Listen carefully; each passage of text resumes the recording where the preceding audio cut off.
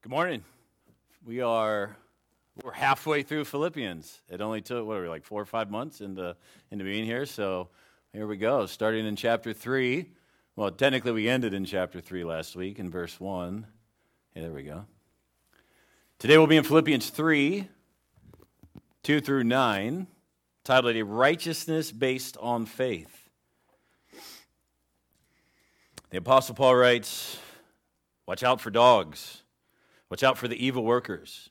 Watch out for those who mutilate the flesh. For we are the circumcision, the ones who worship by the Spirit of God, and boast in Christ Jesus, and do not put confidence in the flesh. Although I have reasons for confidence in the flesh. If anyone else thinks he has grounds for confidence in the flesh, I have more. Circumcised on the 8th day, of the nation of Israel, of the tribe of Benjamin, a Hebrew born of Hebrews, regarding the law, a Pharisee, regarding zeal, persecuting the church, regarding the righteousness that is in the law, blameless. But everything that was a gain to me, I have considered to be a loss because of Christ.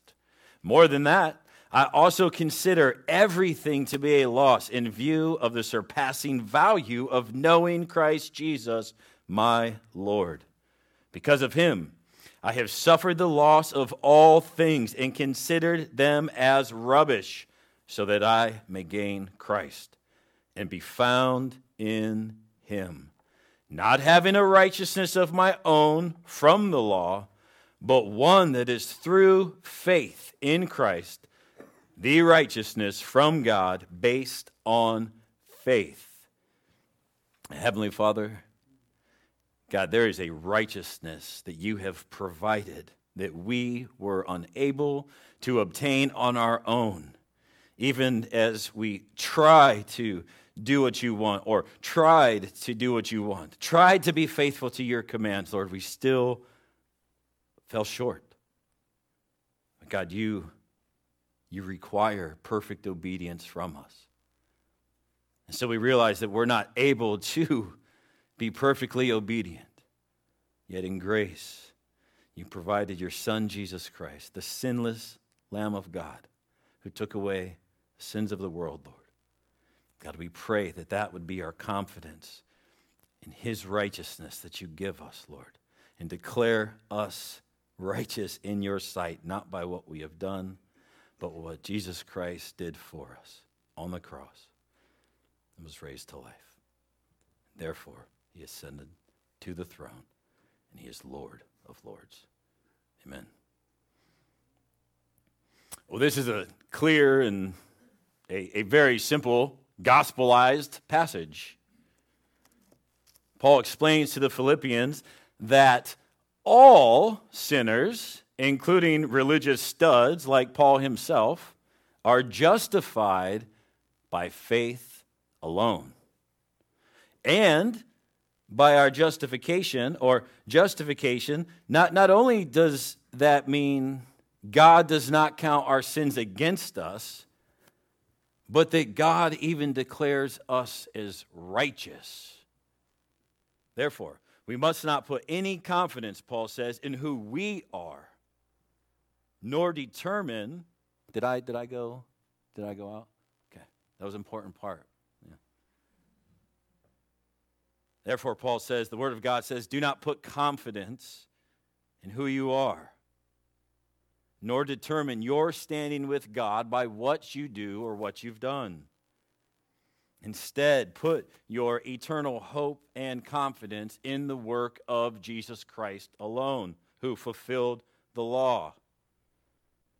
Simple enough. We know the message. We believe the message. So did the Philippians. Yet, Paul still warned them, hey, there are some who seek to distort this message. So he warns them.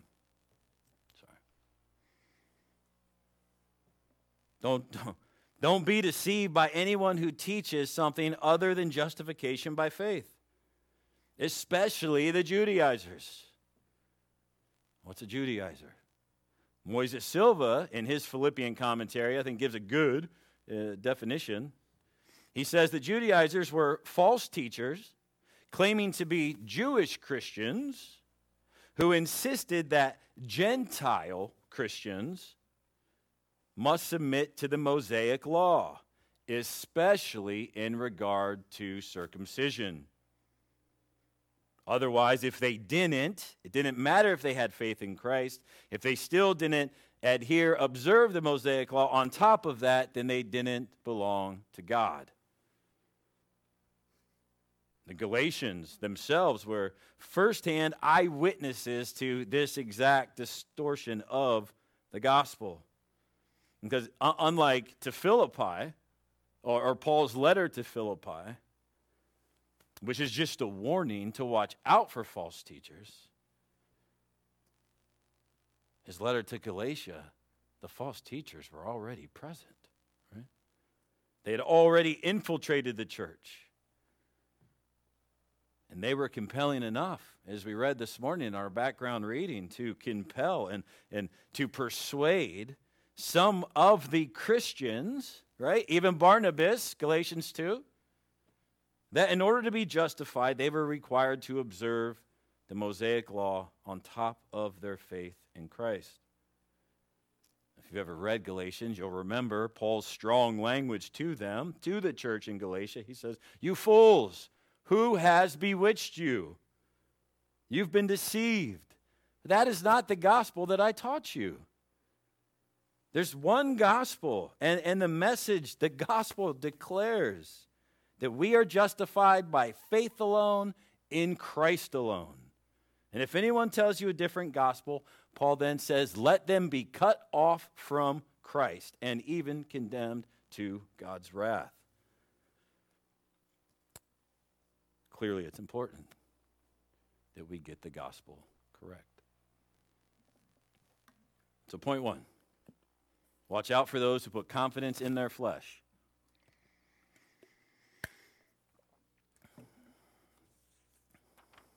Watch out for dogs. Watch out for evil workers. Watch out for those who mutilate the flesh. That first term, dogs, or dog, was a common word used in ancient times to describe non-Jews. They would have been called the Gentiles, pagans, because like dogs, they were unclean, and by unclean, not like dirty, like a scroungy dog, but they were unclean according to the law of Moses. Dogs was a reference to state that. It was a common phrase, and Jesus even uses it in his expression with the pagan woman, the Canaanite woman, in the Gospel of Matthew. Canaanite woman from that vicinity came to him crying out, "Lord, Son of David, have mercy on me. My daughter is demon-possessed and suffering terribly." Jesus did not answer a word. His disciples came to him and urged him, "Send her away, for she keeps crying out to us." He answered, "I was sent only to the lost sheep of Israel." Right? Therefore, it's not right to give bread to the dogs.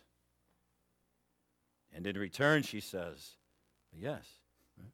But even the dogs eat the children's crumbs under the table.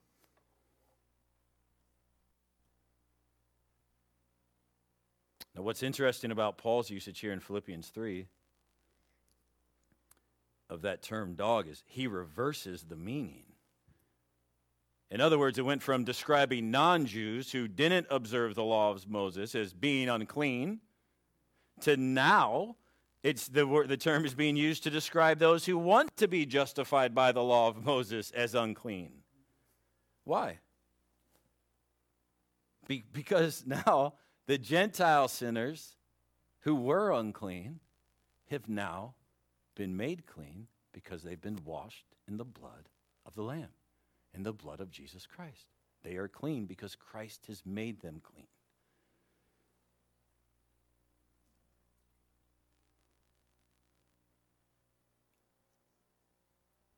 It's like, I have a white car, and that is not what you want in a 6-month winter time in Leavenworth, Kashmir, anyway, the winter we have had. And it needs bathe something fierce right now. Sometimes I just let the rain and the snow, just the precipitation kind of wash it. But it needs to go through a wash. It's filthy. It's almost embarrassing how unclean it is. And if you imagine that's us, we're unclean. Take it through the car wash, right? Through the blood of Christ. And come out completely clean on the other side. Not one spot, not one stain left over. That's what the blood of Christ does, even to the Gentile unbelievers who wanted nothing to do with the law of Moses, who didn't care about God. Jesus Christ makes them clean, makes them holy, and they are forgiven by nothing that they have done, but what Christ did for them. Well, the Judaizers may have not had a problem with that message. Maybe it'll probably ruffle some feathers, calling them dogs, but then he also calls them mutilators of the flesh. I'm certain that would have ruffled a few feathers as well. And if you imagine, or can imagine, one of these opponents, one of these Judaizers coming up to Paul, wanting to debate with him, right, and saying, Paul, Abraham was commanded to be circumcised. So were those born or made that agreed in the Sinai covenant with Moses. And if you were born under the Sinai covenant, you were commanded to be circumcised. Paul, you yourself were circumcised. Why? Because the law of Moses says, if you're not circumcised, you're unclean. Therefore, Paul, your followers must submit to circumcision. Paul's response is in verse 3. He says, we are the circumcision. Romans 2, Paul writes, circumcision has value if you observe the law. But if you break the law, you have become as though you had not been circumcised. Uh-oh. So then, if those who are not circumcised keep the law's requirements, will they not be regarded as though they were circumcised? The one who is not circumcised physically and yet obeys the law will condemn you who, even though you have the law and circumcision, are a lawbreaker. For a person is not a Jew who is one only outwardly, nor is circumcision merely outward and physical. No, a person is a Jew who is one inwardly, and circumcision is circumcision of the heart by the Spirit, not the law. In other words, Paul's right. Look, if you obey God's law and never sin, your circumcision counts for something, right? But if you're circumcised and you disobey by even breaking one of God's laws, well, then circumcision counts for nothing. Furthermore, Paul says, look, the true people of God are not those who have their flesh circumcised, but who have their hearts. And that's the work only the Spirit of God is able to do. For the law of Moses was never meant or able to remove the hardness of our hearts. The law of Moses was just there to show us how hardened our hearts truly are. It's meant to point us to our need for God and His forgiveness and His grace and mercy. So Paul tells the Philippians, look, we worship by the Spirit, not the flesh. But then this next part's descriptive, not prescriptive, because I wouldn't recommend any of us do what Paul does next. He says, tell you what, though.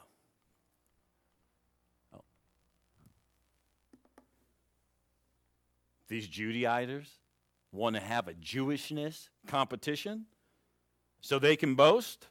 Let's do it. Let's do it. Paul says, I have reasons for confidence in the flesh. If anyone thinks he has grounds for confidence in the flesh, I have more.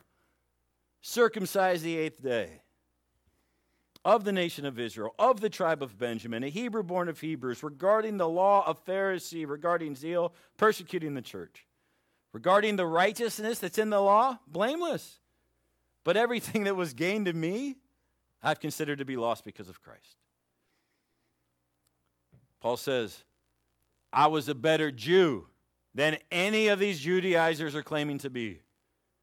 So if we want to compare who has a better resume according to the law of Moses, here we go. Circumcised on the 8th day, check.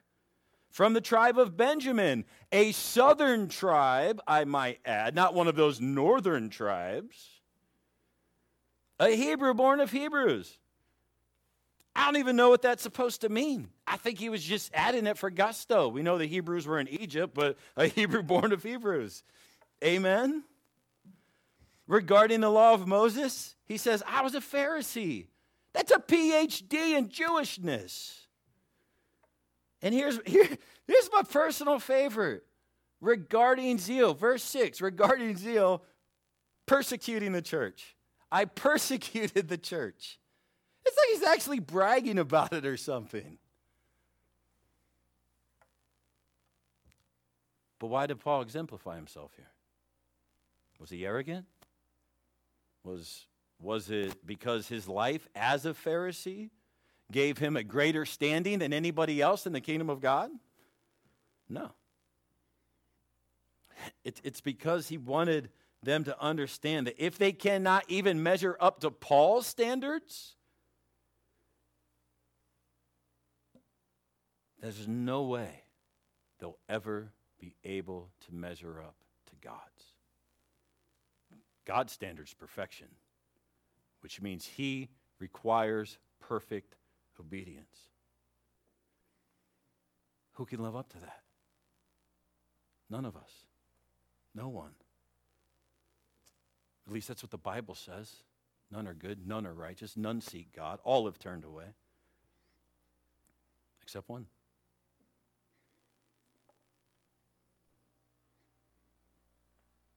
2 Corinthians 5:21, he knew no sin. It's Jesus. Hebrews 4:15, Jesus has been tempted in every way that we have, yet he was without sin. 1 Peter 2, he committed no sin. 1 John 3:5, look, he appeared to take away our sins. Look, the reason he came, why did Jesus come to this earth? To take away our sins. But there's no sin in him.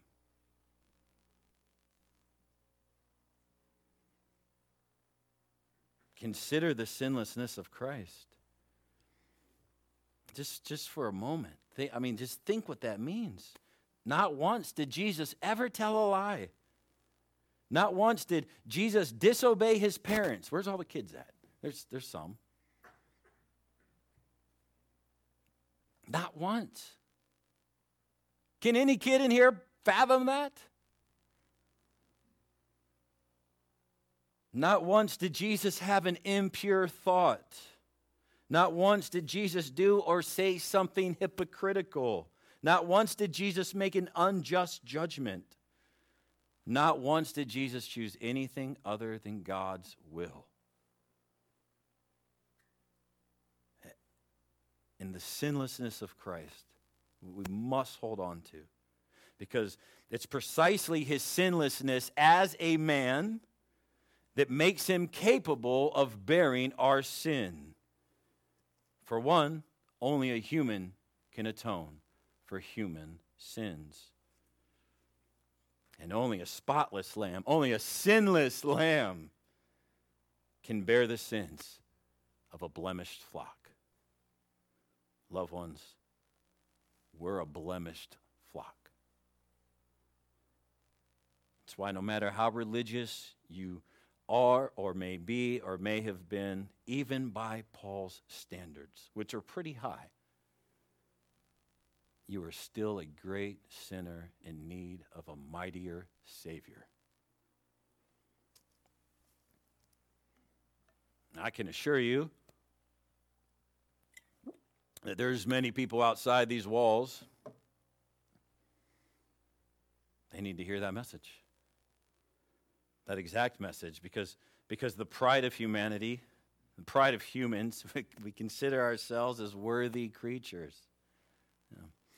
Isaiah, on the other hand, in chapter 64, verse 6 says, all of us are unclean, and even our best righteous acts, our most righteous acts in the sight of God are filthy rags. That's it. If you're going to take notes, take that note. Isaiah 64, 6. What does God think of man's best? Not much.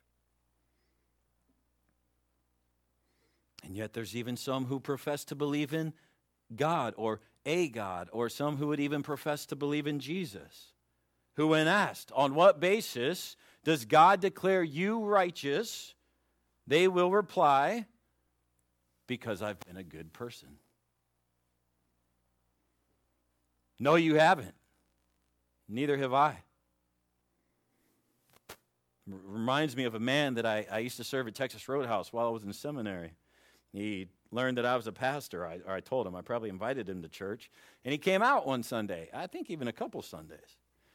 After service, one Sunday, he openly confessed his sin to me. Now, he didn't call it sin, but what he said he was in the pattern of living, it was sin. So I showed him in the Bible where God says it's sin. He refused to repent. And that conversation just went back and forth for a long time. Eventually I asked, well, look, man, if you're not here to repent or place your faith in Christ, right? How can I help you? Like, dude, what can I do for you? That's all I got, man. I got the Bible. I got place your faith in Christ, repent and believe. That's it. And he looked at me and he said, I want you to tell me that I'm a good person. So I looked at him and I said, but you're not. Ask my wife. She tells me I don't have good bedside manner all the time. But I didn't leave it there. I went on to explain. My friend, none of us are, right? None of us are good. At least according to the Bible, right? He rejected that.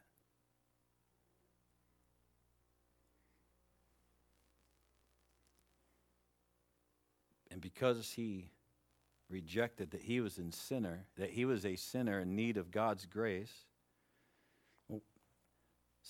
Why did he reject he was a sinner in need of God's grace? Because he wanted to place confidence in who he was and what he had done. He wanted to place confidence in his flesh. He didn't want to consider himself to be a sinner in the sight of a holy God. Well, enough of him. Put ourselves on the hot seat.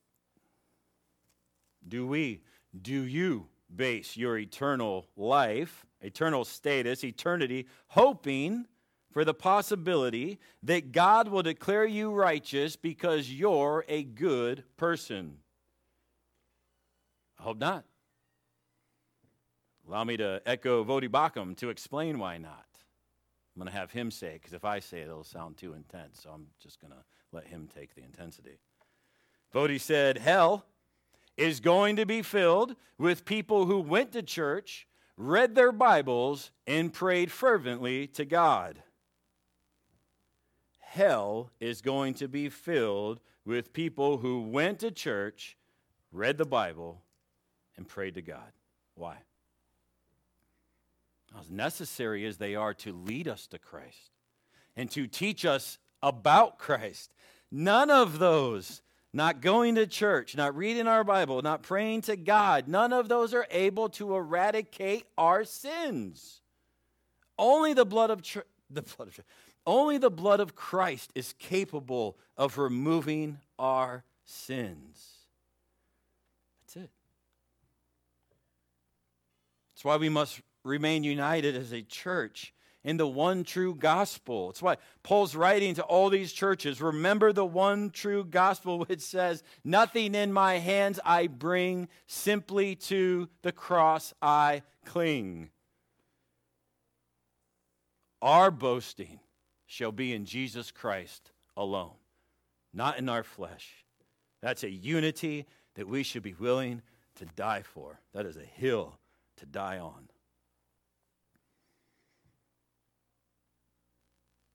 Now, just another question. Do you base your standing with God by the type of day that you had?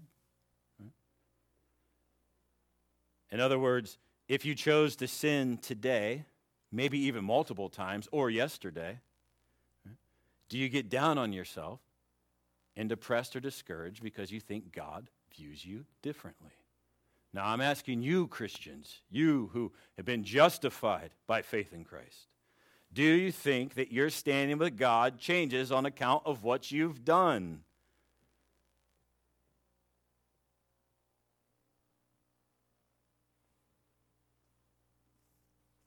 If you do, it's anti-gospel. And you're placing confidence again in your own flesh. Let me walk that out. Because someone says, wait, how is me doubting myself putting confidence in my flesh? But those two terms are opposed to one another. Doubting, confidence. Doubting, confidence. I'm not confident. I'm skeptical. That's right. You're basing your standing with God by your actions. But the gospel says your standing with God does not change on account of what you've done or what you haven't done. It's solely based on account of what Jesus Christ has done. You can't earn your salvation, but you also can't lose it. Right? You weren't justified by anything you did. Might make up a word here. You can't unjustify yourself by what you do either. Why? Because we're not justified by what we do. We're only declared righteous by faith in what Christ has done. So take heart. Even in your discouragement to sin. And believe what Paul says in Philippians 1:6, that he who began a good work in you is going to complete it.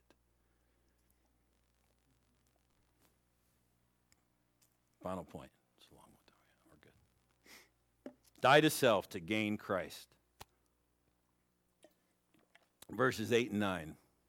Paul says, more than that, I also consider everything to be a loss in the view of surpassing value of knowing Christ Jesus my Lord. Meditate on that. Homework. Because of him, because of Jesus, I have suffered the loss of all things and consider them rubbish. Why?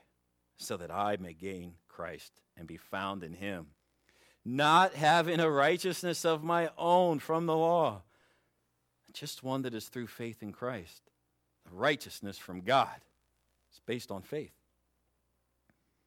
In verse 8, Paul begins by saying, look, as amazing as I was, as a Pharisaical Jew, I count every bit of it as loss. According to religion, I may have some amazing achievements, but when I stand before God, it will all count for nothing. Not only that, he says, but everything I was, everything I possessed was nothing in comparison to knowing Christ Jesus my Lord. He said, I consider everything to be a loss in view of the surpassing value of knowing Christ Jesus my Lord. Do you know Christ like that? Is he of more value to you than all of your possessions, all of your achievements? Is Jesus the treasure of your heart? Is all else rubbish in regard to his surpassing worth? If not, the application's simple. Cut out the rubbish to gain Christ.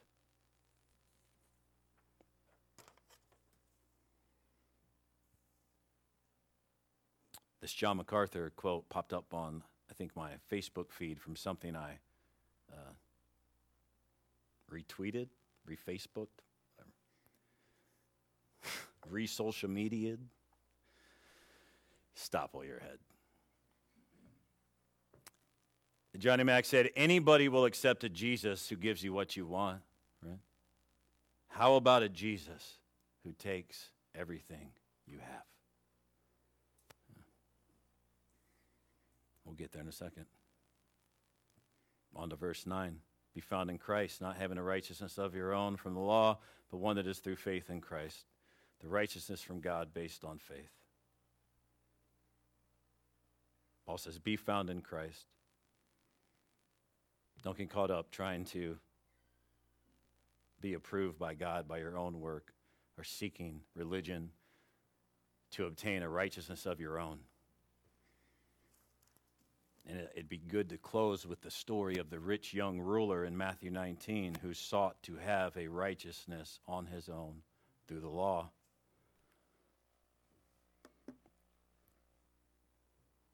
Matthew 19, beginning in verse 16. Just then a man came up to Jesus and asked, Teacher, what good thing must I do to get eternal life? Jesus says, why do you ask me what is good? There's only one who is good. If you want to enter life, keep the commandments. Which ones? He inquired. Jesus replied, you should not murder.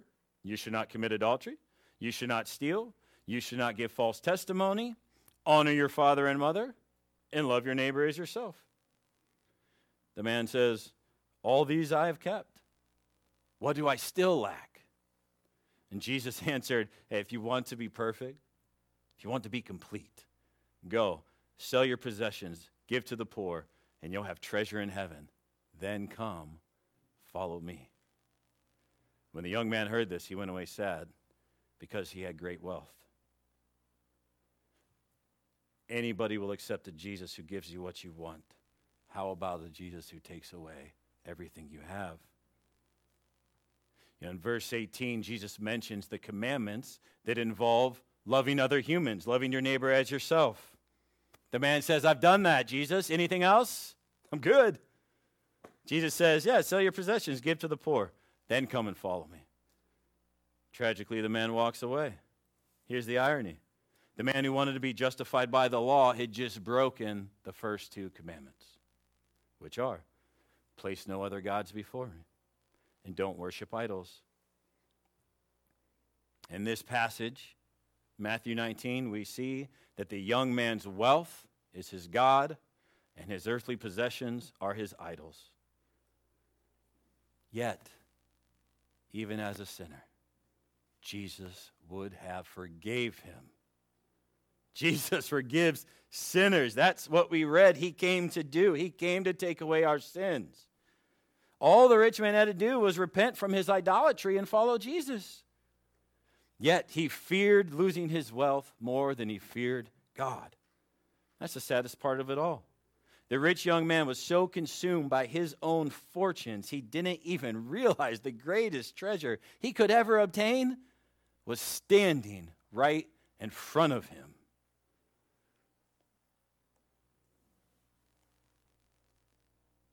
Story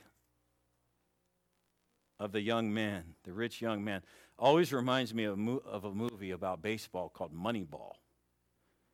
Check the rating, don't just show it in front of the kids, because I'm pretty sure, you won't find it on PureFlix. It's not about just, the wife will tell me I walked myself in a ditch after the sermon. So, it's a true story about a baseball manager from the Oakland A's. He went against the norm by picking his players by an algorithm rather than choosing his team by who looks best on paper. That's how all other teams do it, right? He was criticized continually for that decision. However, with this team of nobodies, he took a bunch of no-name players to the playoffs, and that year, the Oakland A's set historic records. It was one of the most amazing seasons in the entire history of baseball. Yet, because he didn't win the World Series, he became depressed. It felt like a failure, right? He's discouraged. Now, therefore, at the end of the movie, his friend, he brings him into this film room, to show him a baseball highlight from the minor leagues, or a minor league game. In the video, one of the batters, big guy, gets a hit and becomes so focused on getting on first or getting a single that he just like flops right into first base. He stands up, he's wiping himself off, And I think you can start to hear laughing from the stands. And soon the umpire comes up to him and he says, "Hey, round the bases." He just did a home run. He didn't even know it. And the point of the video, the point that his friend is trying to make to the manager, you just had one of the most amazing seasons ever, and you only think you hit a single. When in reality, you hit a home run. That's the tragedy of the rich young ruler. He was settling to be justified by the law, which he couldn't do. He was settling for a single, when in reality, he had just been offered by Jesus to round the bases. He could have had eternal life, eternal riches, and most of all, he could have had Christ. Had he not pursued a righteousness of his own, and instead sought the righteousness from God that is based on faith alone in Christ alone. Heavenly Father, God, please make that clear.